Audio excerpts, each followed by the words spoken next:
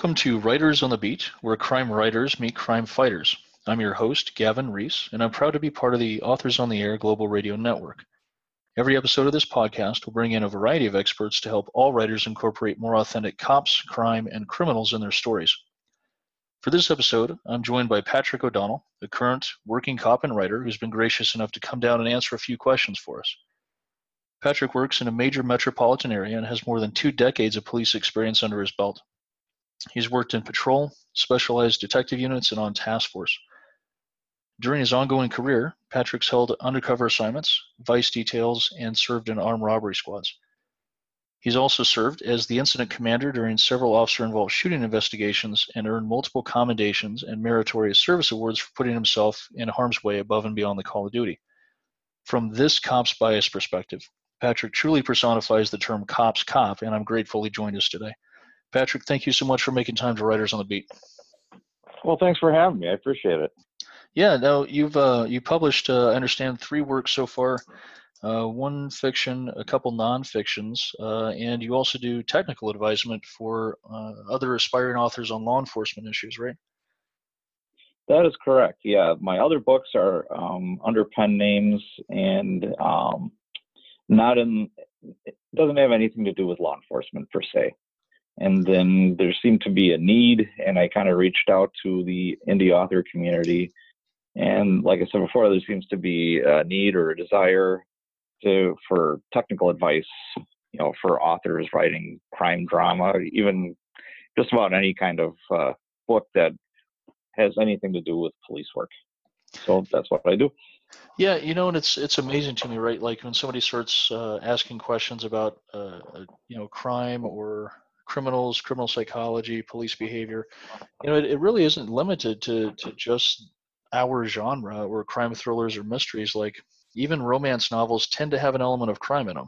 They tend to have some interaction with good guys and bad guys. So I would expect a lot more folks could probably use your help, and that probably got started. I would speculate maybe with you having found some pet peeves or something with in your fictional detectives you were reading. Well, yeah, that and television shows how Hollywood depicts the police. It's difficult to sit down and watch a show with your wife, that's complete garbage, and nothing is even close to reality. But that's fiction, and I also read, and the authors that I've helped so far, I've just given advice to, they're not like totally off the mark. Mm-hmm. There's just certain things, like some of the specifics, like the detective unholstered his Glock from his shoulder holster and took the safety off, and of course there's no exterior safety on a Glock, and shoulder holsters went out a while ago for the most part. So, those types of things, it's like I try to steer them in the right direction. Yes. Or before I go any further, I should say I do not officially represent any specific police or law enforcement agency, and do not intend for any of this conversation to be legal advice. If you need a lawyer, go get one. Yeah, it's funny, right? Like, how many times in your career so far do you think someone's asked you, should I get an attorney? If you're asking, guess what? Yeah. If you think the cop standing outside your window is an objective source of legal advice, first you're wrong. Second, you probably do need an attorney. It's 2 totally different things. And cop work. That's one of the things that I think run into most often. Inside and outside the profession, right? Like we're all Type A personalities. We all, with rare exception, are really outgoing people. We're also generally, I think because of the culture and the risk we take going to work every day, we have, I think, a little bit of an inflated complex about having to be right all the time about everything.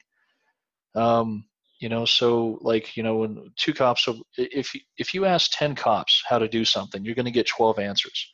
And, they're not necessarily wrong, they're just different, right? So when, if I'm writing a book about, Dallas PD or my book takes place in Dallas, I probably don't necessarily want to find out how NYPD handles a case like that, because there are so many factors that make it totally different. And whether you're in a different circuit court, whether you're in a different state, big city, small town, assets, no assets, all those things make such a big difference. And I would imagine you probably get that quite a bit on the technical advice side with people Yeah, putting stuff yeah, in you're a small. you're absolutely right. Unless you write cozy mysteries where Mm-hmm. there's a police department of 3 people, Mm-hmm. where the chief is out running radar every day, that kind of thing. Yeah. For example, I was helping an author with her transcript, and the whole story takes place in Boston. Now, I'm in the Midwest, and the department I work for is about 1,800 people sworn, and the population of the city is about 600,000. Whereas Boston, it's close. Most like big cities are pretty similar. Not always. Mm-hmm.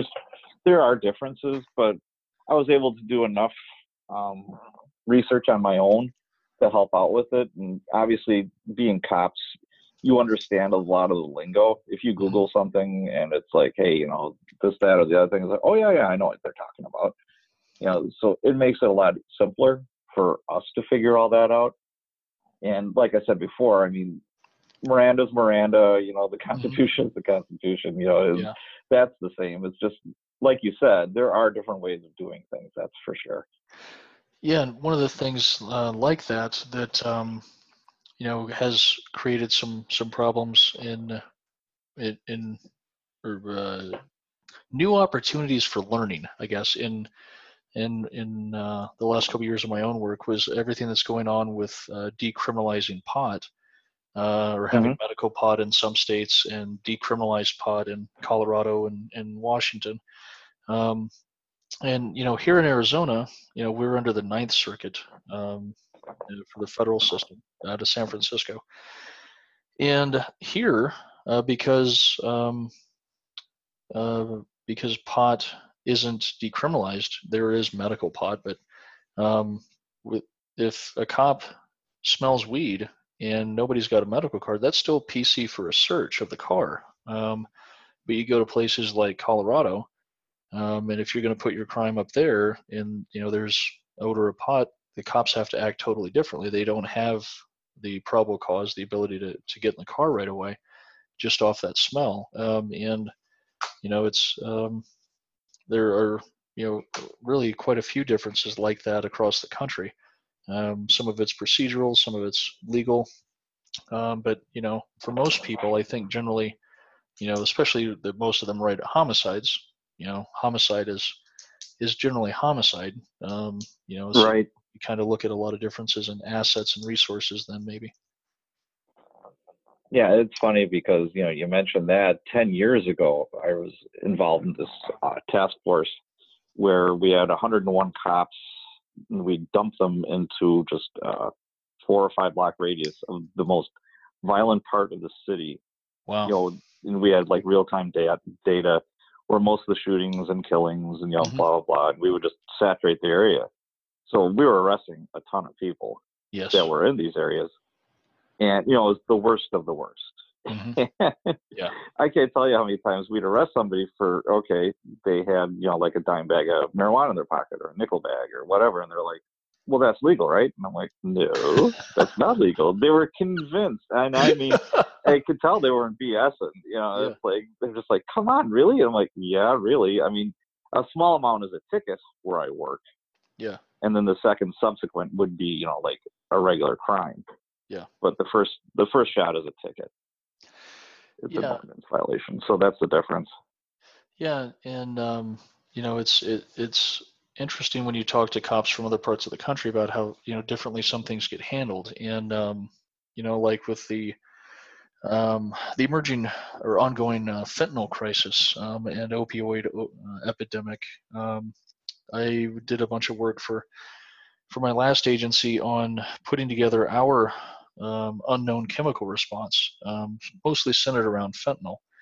And so I talked to cops from Boston, where fentanyl and it's a huge, huge problem there.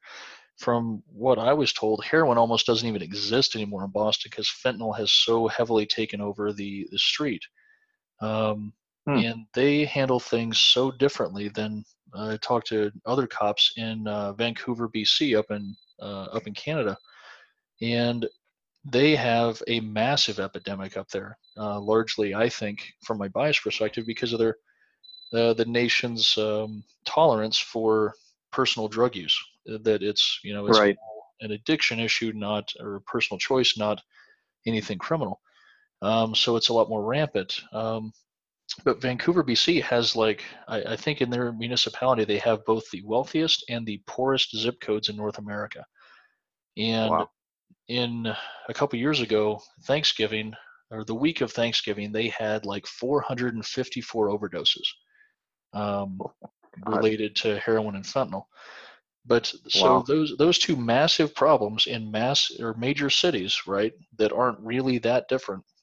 But the cops in Hmm. Boston, because of the nature of the drug use and all the ancillary dangers associated with their drug culture, they handle things so differently than Vancouver PD and Vancouver paramedics. The Okay. paramedics up in Vancouver, because they aren't really worried about guns or violence, because there's not a whole lot of violence around the drug trade until you get a little higher up in the trafficking end of it.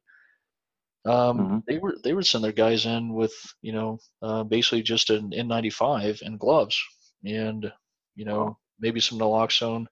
Mostly they're just doing CPR. Boston's like, man, we got to get more people over here. We can't go in because we can't risk all the ancillary dangers. Same problem, two Right. different solutions. Um, Oh yeah. Where I'm at, heroin is huge. It used to be.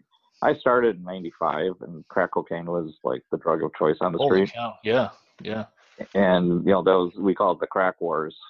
People are getting shot and killed left and right every night.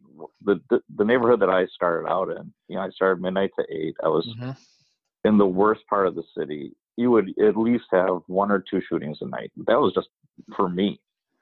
I mean, wow. we got crime scene management down to an art, because you Oh have yeah, so many of them. But now it's switched. That's still going on with crack cocaine, but the big deal is heroin, and heroin laced with fentanyl. hmm So, like what you were talking about, the precautions you have to take, especially when you're testing these drugs. yes. I mean, oh my God, we've already had officers accidentally get exposed to fentanyl. You find your partner on the ground. So Oh you have man, to have yeah, Narcan available. They dress them up like spacemen, like yeah. an astronaut. hmm You can't be too careful with this stuff. Well, the scary part too is we've already had instances where marijuana has been laced with Yeah. fentanyl. And you got the college kid that's going into the bad neighborhood to buy Yep. some dope. They don't know that, No. and now all of a sudden, junior in school is overdosing, and Yeah. everyone's scratching their head why. It's the game is changing quite a bit, and it's very, very dangerous. Yeah. I was, one of my bigger fears around that is, the little Richie Rich kid that, wants to go buy a small bag of Coke for the weekend, buying a bag of fentanyl, not realizing what it is, and Exactly. it ends up in this accidental death over, a recreational drug use that, it's just unconscionable. Um, Yep. Now, in terms of all this, super happy conversation we're having about all the death and murder mayhem around us, I didn't really appreciate the weight that a badge carries until I stopped putting it on every day, and started coming back into some degree of civilian life. I mean, I'll never be that HUA again, but um, after the new and shiny wears off of those first few arrests and those fights, you start taking the burden for granted of the responsibility you have to yourself, to your partners, and to the community to do the right thing at the right time for the right reasons. For you, Patrick, as a cop author, you really have a unique opportunity to write from your own experiences, having been there and done that. And I wonder how you as the author try to translate that responsibility for the job in a way that readers might understand and appreciate. Right. It's kind of a precarious thing because obviously I don't want to give out police secrets that would ever lead a police officer or law enforcement person in any kind of danger after you read this book, that kind of thing. A nightmare. But I think it's important for people to realize, it's like what we do and why we do it. The first book that I wrote, it's called Cops and Riders from the Academy to the Street. This is going to be more basic stuff. Okay.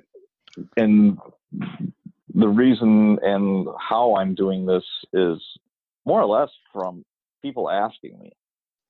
I'm big into the 20 books to 50K group that Craig Martell and Mike Landerly started. Yes. And Craig is a great guy. When he comes down from Alaska, I usually have dinner with him in the state that I live in. And he's just genuinely a nice guy. And he's really helped me out. And as far as the self-publishing stuff goes, that's a great resource. And a lot of people, once they found out who I was, what I do, they would ask me these questions. And it could be as basic as, how do I become a cop? How do I do it? What does it take? What are the requirements, et cetera, et cetera. So that's how I'm starting the book. And then the second book that I also wrote, but it hasn't been edited yet, is more into the investigation side. Who does what at a crime scene? Yeah. Then I break it down to the different bureaus within a detective bureau, like robbery, homicide, sensitive crimes, property crimes, all that kind of stuff. Mm-hmm. And, and I do include my own stories, and I even say, it's like, hey, if you're stuck on when you're writing your story and you're stuck, feel free to plagiarize, go ahead and, use maybe a portion of one of my stories. That's fine. I don't care. Yeah, use a bit of this for inspiration and run from here. This is correct. This is your writing prompt. Yeah. Right. Now, you obviously didn't start out working officer-involved shootings or special investigations, vice unit. What was your progression like up through the ranks of your agency? Well, I started like everybody else. I was a police officer. I started in January of 1995. Went through the academy. In larger cities, they have their own academies. Mm-hmm. A lot of tech schools in the area have academies that are accredited through the state. So when you graduate, you are a certified law enforcement officer, but you have to get hired by a department. Or sometimes the department hires you and will pay your way through that academy. Now, when you go through a big city, like say New York or Chicago or LA, they have their own culture, their own way of doing things. Mm-hmm. And they want to instill that into their recruits or cadets from minute one. Exactly. So that was my indoctrination back then it was a paramilitary organization, spit and polish, lots of PT, running until you puked and then you ran some more. Yeah. Just lots of abuse. Yep. And I made it through that academy. That was 6 months. And like I said, I got sent to a district. You had no choice in it. Now they're actually giving recruits somewhat of a say where they go, which was unheard of when I was brand new. And it's more of an adult learning environment where before it was a very like basic training kind of environment. Yes. Now they're treating it a little bit differently. And I guess, maybe they're changing with the times. I don't know. It's a different world than what it was, 25 years ago.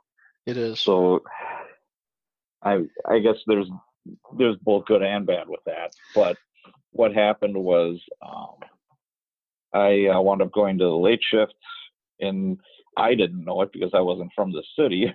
I just kind of visited a couple of like attractions or go to concerts or something like that. And I didn't realize it was like the worst, quote unquote, the worst part of town. So wow. I'm brand new, and Merry Christmas. My first 6 weeks of field training were on late shift, which was midnight to 8. And that would have been in the heat of summer too, right? Yeah, it sure was. Yeah. It was one of the hottest summers like on record too. Yeah, that And always makes for people calm and makes them, nice and pleasant, right? The dog days of summer. yeah, drinking malt liquor is not a substitute for Gatorade. That's all I gotta say. And good things don't come from that. No. But yeah, you don't make good decisions when you're blasted drunk, which was most of the people we dealt with when you work at night like that. Yeah. And but I got a lot of great experience. Very, sink or swim. Hmm. I did that for my first 6 weeks of field training. I mean, Hmm. just to go quickly, a story. I was like maybe my second or third day on field training. Yeah. I was in the wagon. I'm sitting in the passenger side. We get sent to a homicide. They give a description of the guy who just stabbed somebody. Well, it was a stabbing, but the guy wound up dying.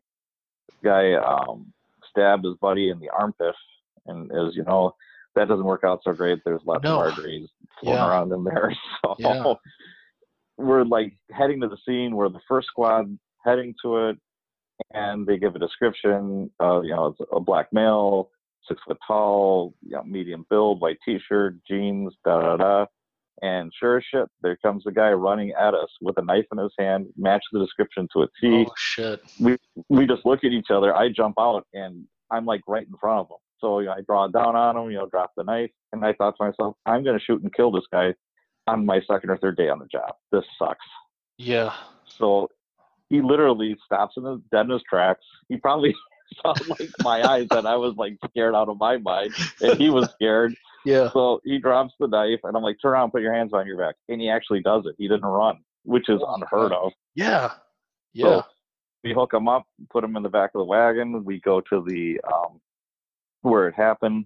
Paramedics are working on the victim. He's got an IV in each arm, and they're literally squeezing the saline in, which is not a good sign. No. And they have him on a backboard in the ambulance, and they're like, "Okay, kid, ride with the victim, and if he says anything, write it down." I'm like, "Okay."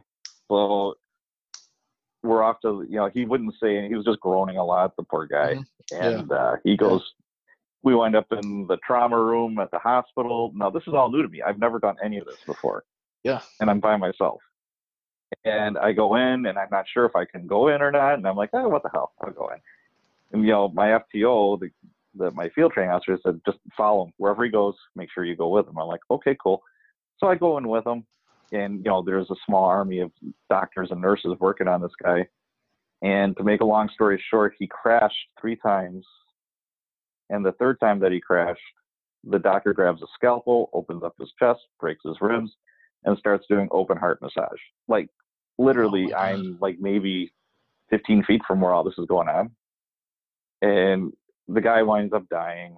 And, we go through the whole process of everything, the medical examiner coming out, et cetera, et cetera. And I'm thinking to myself, this is literally my second or third day on the job. I went home, and my ex-wife now, I looked at her and I said, I have the coolest job ever. If this happens every night, this is the coolest job ever. I can't believe all this shit happened in one night. Yeah. Of course, it's not like that every night, but no, thank that's God. how I started. Really, yeah. Yeah. So what happened with me is I was at that district. Then I went to that shift. Then my second half was early power, which was 11 o'clock in the morning till 7 o'clock at night in the same area. But you had a little more variety of crime there. Mm-hmm. You had suicides, you had burglaries, you had some property stuff. You still had, like domestic violence, which was a big chunk of our calls. But I got more gun and drug arrests. Yes. Out of that, people were just slinging dope in the middle of the day. I was like, God, am I naive? I didn't think that actually happened. And I'm just like, holy cow, this is crazy. Yeah. So I got a great education. And then after field training, which is 12 weeks total, I went back to late shift. And I worked at that district at late shift for about 6 years.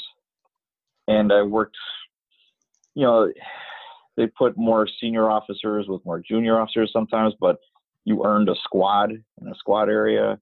So I did that, and I did okay. Then we had a new chief of police come in, and he wanted to just shuffle the deck. So he he transferred about half the cops that were in the department. Wow. So I went to a different district, still working midnight to 8. And then I worked at that district for about a year. Then I took the promotion exam and I became a sergeant, which I think is the best job on the department. Yeah, and then all you can talk about is risk management and liability mitigation, right? Oh, yeah, like you said, it's the weight of the badge, but now you're in charge of other people, and their safety is paramount, but also is their job safety too. Yep. You want to make sure you're guiding them in the right direction so they don't get into trouble. And like you said, there's liability, there's all kinds of BS. Yeah, there's the first few years you're on, right? Like everything's bright and shiny, it's all fantastic, it's all new, it's all exciting. Every day is, just a front row show to the greatest show on earth, or front seat to the greatest show on earth. And, absolutely. And then, when I started working as a trainer, as an FTO, and I was like, man, everything this dude in my car, everything I say, he's going to take as gospel unless he's got prior experience, right? Like I felt a whole lot of burden with that. I'm like, man, I really need to need to be cognizant of what I'm telling these guys and what I'm showing them how to do this stuff. Because if I go running into something headlong and dangerous, they're going to be right there behind me. And and it's also dangerous being an FTO because your partner is so green, they don't know which end is up. Yep. Yeah, I was an FTO as well before I became a sergeant. And some recruits that I had were fantastic. They caught on right away. They were either like excellent report writers or they're really good on the street talking to people. Either you have the gift of gab or you don't. Yes. And, some of these guys, and some of it's previous work experience and life experience, et cetera, that makes a difference. But yeah, now all of a sudden, before you were responsible for yourself and your partner, if you had a partner. Yeah. But your partner probably has as much time or maybe even more time on than you do. So you're pretty much in a fair and even playing field. Yep. But now you have somebody that's super brand new and you're like, oh God. Yeah. That got to be a bit much. Yeah. That reminds me that we had a trainee that he personified an acronym we used, Muppet, the most useless police person ever trained. And that guy was terrible, man. Like there are people who shouldn't be cops for a variety of reasons. And right, we Dr. Charles Webb, I think, is the one that said, I'll tear up his quote, but he basically said that the police are the bodyguards of society, right? We want them to come handle all of our problems without having to see or worry about how they do it. And so cops have to be able to go into and recognize incredibly dangerous situations and do the right thing at the right time for the right reasons, and to do it immediately before somebody gets hurt, them or someone else. And this guy couldn't do any of that. Right. And the thing about it is, like at our department, working midnight to 8, you didn't have the luxury of having specialty units. There was no SWAT team. There was no motorcycles. I still think that late shift personnel are just the masters of improvisation. Yes. And just I work day shift now, and if something is like, okay, yeah, we need the SWAT team for this, or we got a barricaded subject, blah blah blah. Mm-hmm. Before it's like, yeah, you call them in. By the time they get to your scene, everything's all done and over with. Mm-hmm. And it's the same thing with fatal accidents and et cetera. All I have to do during the day is just get on the radio and it's like, yeah, I need some bikes over here, and they take care of almost all of it. Yeah, and even if the SWAT guys do eventually get there, I mean, it's almost always an hour until they can show up and be operational, right? And so absolutely, either the situation has resolved itself through some intervention or some cooler heads, or you've had to sit out there and keep your guys up on perimeter while the calls are stacking up behind you, and other things are happening for an hour and a half until someone's ready to relieve you. And correct. Yeah, you're absolutely right. It's just, books and Hollywood movies, one of the major things that I see that they get wrong is they don't give the police officer enough credit. No. It's the street cop and sometimes the street sergeant. They're the ones who are chasing after people. They're the ones who are kicking down doors. They're the ones, they're the ones going 100 miles an hour down, chasing another car, involved in high-speed pursuits, etc. They have the most liability. They have the most danger. It's, instead, you'll see, something on TV or something where you have this detective lieutenant that's they're serving a search warrant and she's pushing, the SWAT guys out of the way, please, it's like she shouldn't even be in that building. Detectives aren't there. It's like, okay, when everything's done and secured, that's the last thing those operators want is some detectives like in their raid jacket flopping around. It's like, get out of here now, please. My wife and I we haven't watched for quite a while, but we used to watch Criminal Minds all the time, and it's such a character-driven show that we liked it.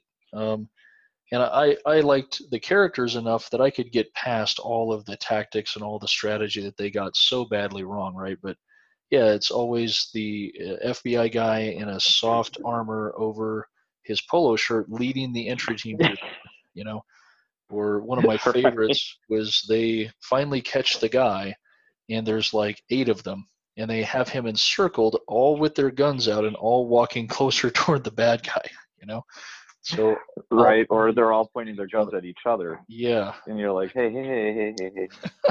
It looks cool on camera, but man, just they should have hired you, Patrick, and they could have solved that problem. They wouldn't be talking about it now. But like you said, it's so incredibly ridiculous. And not to call out, specific shows, but I'm sorry, but the SWAT guys aren't running around solving crimes.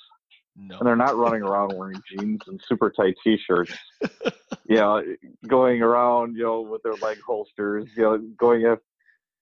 It's so ludicrous and ridiculous.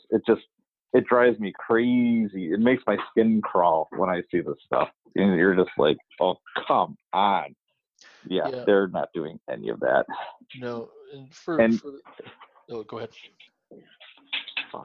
And of course, with any of these shows, all the cops are in perfect shape. They look like they just jumped off a fitness magazine, cover. And it's like, it's not exactly like that. I mean, some guys are in really good shape, but some guys aren't.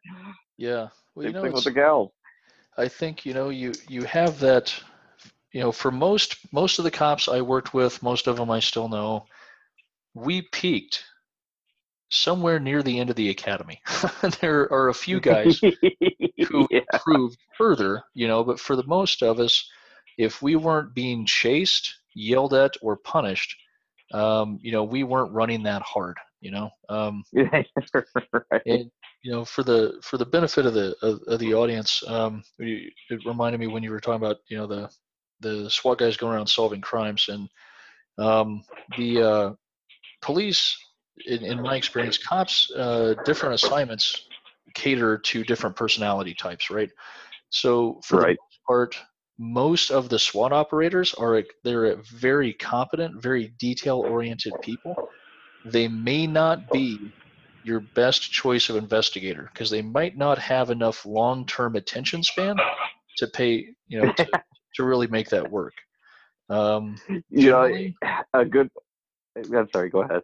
I'll say, generally, I wouldn't necessarily want the property crimes detective who's been there for 10 years. He's probably also not going to be the guy who's going to lead the entry team through the door and, be in a half-mile foot pursuit. There are, we tend to find the assignments that work for our personality and our physique. And, You are exactly right. People gravitate towards, when you're a brand new cop, you get you dip your toes in the water and you're trying to figure out which end is up.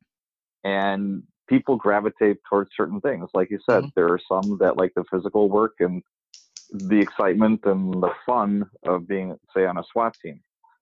And, they don't want to write reports all day. Yep. And they don't want to do all the tedious follow-up, where some people actually enjoy writing reports and are very good at it. Those become your detectives. Mm-hmm. And they're very detail-oriented. They want, and they have a lot of patience. A good way to look at this is a good friend of mine, Adam, that runs the Writers Detective Bureau, that podcast, and the Facebook group. Yep. Yeah, B. Adam Richards, great guy. Yeah, one of his episodes, he compared the police department to the high school, where the SWAT guys are the jocks.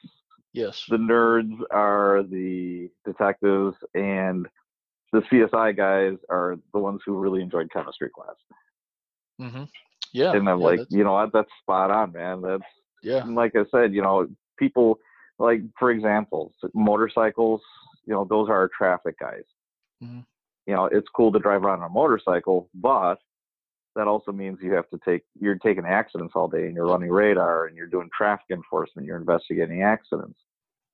But there's some people who actually enjoy doing that. I'm not one of them, but Mm-hmm. I like riding motorcycles, but I don't like doing all what I just mentioned. So yeah. Yeah.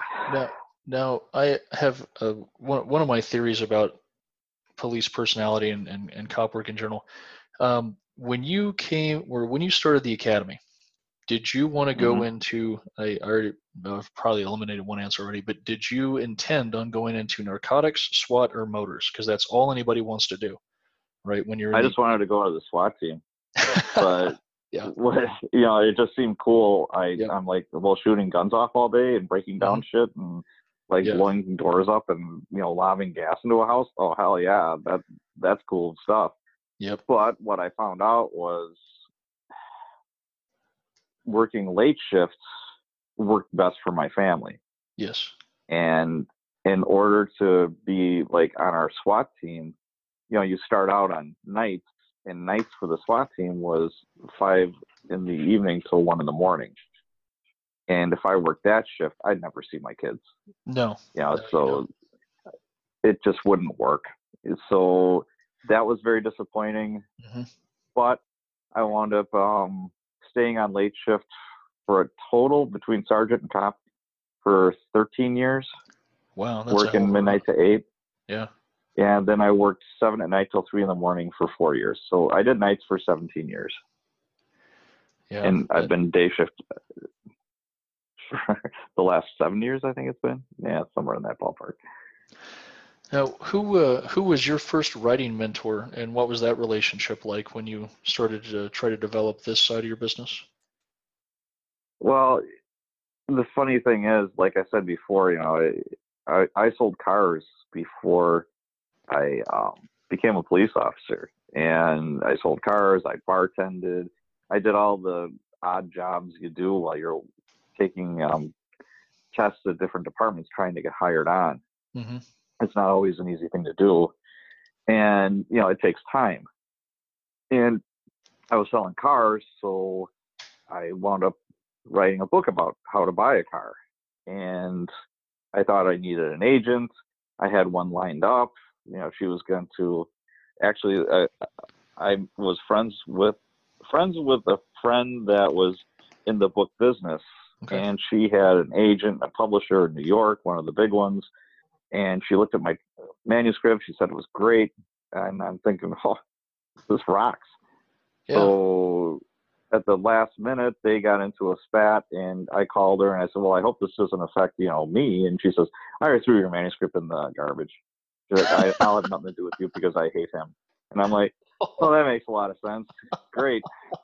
So then I heard about self-publishing, and I went through a nasty divorce. So I wrote a book about that. And then a friend of mine that I work with, he was working on his PhD as another sergeant.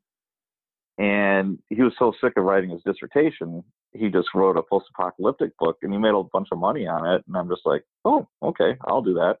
That looks cool. But as far as mentors go, again, Craig Martell, I sat down with him, I remember the first time ever, and he was such a genuine, nice guy. And I asked him, I said, what's the secret to this? He said, hard work. He said, the more books you write, the better you get at it. And he said, nothing sells your next book like your last book. He says you just have to keep on writing. And but the big stuff is have the right cover, have the right blurb, and of course you have to have a good book. Yeah. So in spending the money on getting a publisher to polish it up for you and make it legible, and all those things. So again, the 20 Books to 50K group, that's been a huge help. Brian Cohen from the Selling More Books show. Yeah.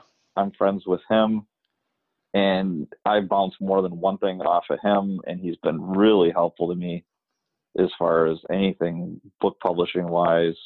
And I've really appreciated everything from him. Sci-fi and post-apocalyptic, I like that genre. This is before I started writing anything dealing with law enforcement. Boyd Craven, I just reached out to him. He's a very prolific author.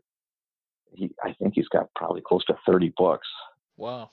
And I visit him every now and then. He lives by Flint, Michigan. Okay. And he's just a treasure trove of information. And, it's inspirational to be around these people that are just regular people, that there is no magic pill. There's no hack. They're just really hardworking, and they're good at what they do. Yeah. It's, I can't say that lightning strikes don't happen, because, they do, but, one of the major recurring themes in this podcast is that it takes a decade of blood, sweat, and tears to become an overnight success. And the people that you're just now hearing about, it's just, I think I see so much analogy between the publishing business and the writing business and the music industry, right? So the band that you just fell in love with, hearing their song on the radio, it's probably their 4th or 5th album. They've been playing clubs and playing together for 10 to 12 years, and they're just now making a buck. You're absolutely right. Like the Beatles honed their craft playing in strip joints in Germany. that before they ever cut an album, before they came to the United States, before they did anything, that's where they became the Beatles. Well, you can mess up all you want. You're not the center of attention at that club, so that is. I hope not. Nobody's. Otherwise, you're not going to make a whole lot of money. Yeah. When you do read fiction or watch TV, who's your favorite fictional investigator? Oh boy, I'm so old school. I really loved Columbo. Yes. Back in the day, because you know what, in the age of high-speed chases and fights and this and that, he used his brain. Yeah. He was very, very clever. I remember one time I was involved in a high-profile homicide when I was a police officer, and I wound up on the stand. I was testifying, and the defense attorney reminded me so much of Columbo. Wow. I mean, I've had just crazy lunatic defense attorneys that are screaming or just doing ridiculous stuff, and they more or less make themselves look silly when they do that. Mm-hmm. But this guy was just smart, and like I said, he even walked around like Columbo a little bit, and he played that jury like a fiddle. Oh my God, wow. He was so good. And I'm just like, and the whole time I'm up there for like over an hour sweating with news cameras in my face, and the whole time I'm thinking to myself, if I ever get into a jam, this is the guy that I'm going to hire, because he is that good. So I love Columbo. I love the Rockford Files. That's kind of like what I grew up with. And again, he kept his gun in his cookie jar, and he, there was some gratuitous, like chases here and there or whatever, but he was a smart guy, and he figured stuff out. I like the people that made you think. Yeah, I actually it became harder the last few years because the Columbo episodes became hard to find. But I've used Columbo episodes as training tools for new cops for years. That I would specifically make them watch a few episodes of Columbo and analyze his interview and interrogation technique. Absolutely. I'm personally not a huge fan of the potential problems with Reed, but Columbo, for me, and the way that I worked, that guy nailed it, man. Let him lie to you. Play dumb. Oh, absolutely. Rope He them wasn't into a corner. intimidating at all. No, Right. no. Let them hang themselves, and then in the end, and then I'm sorry, just one more question, and then he's going to nail him to the wall. Yeah, it was perfect. Yep. Perfect. Yeah, that was like my favorite investigator without a doubt. But then, I remember watching Barney Miller and Mm-hmm. Hill Street Blues. I mean, Oh, yeah. they're not 100% accurate, but I like the camaraderie. I like, of course, had the IED guy come in and was like, ooh, boo, there's the night inspector that you're like, oh God, what is this guy up to, and yeah, just all the different personalities. And as with cops, there's so many different personalities that you just mishmash up into one unit and you all have to get along. So yes. that's interesting. Now, I asked this last question of everybody that comes on the podcast. So keeping that last answer in mind, Patrick, God forbid it should happen, but if you were to wake up tomorrow and find yourself murdered, would you want Columbo, Barney Miller, or some other detective taking your case? Definitely Columbo. If he could be reincarnated, okay. I think Columbo would get to the gist of it. I think he would figure it out.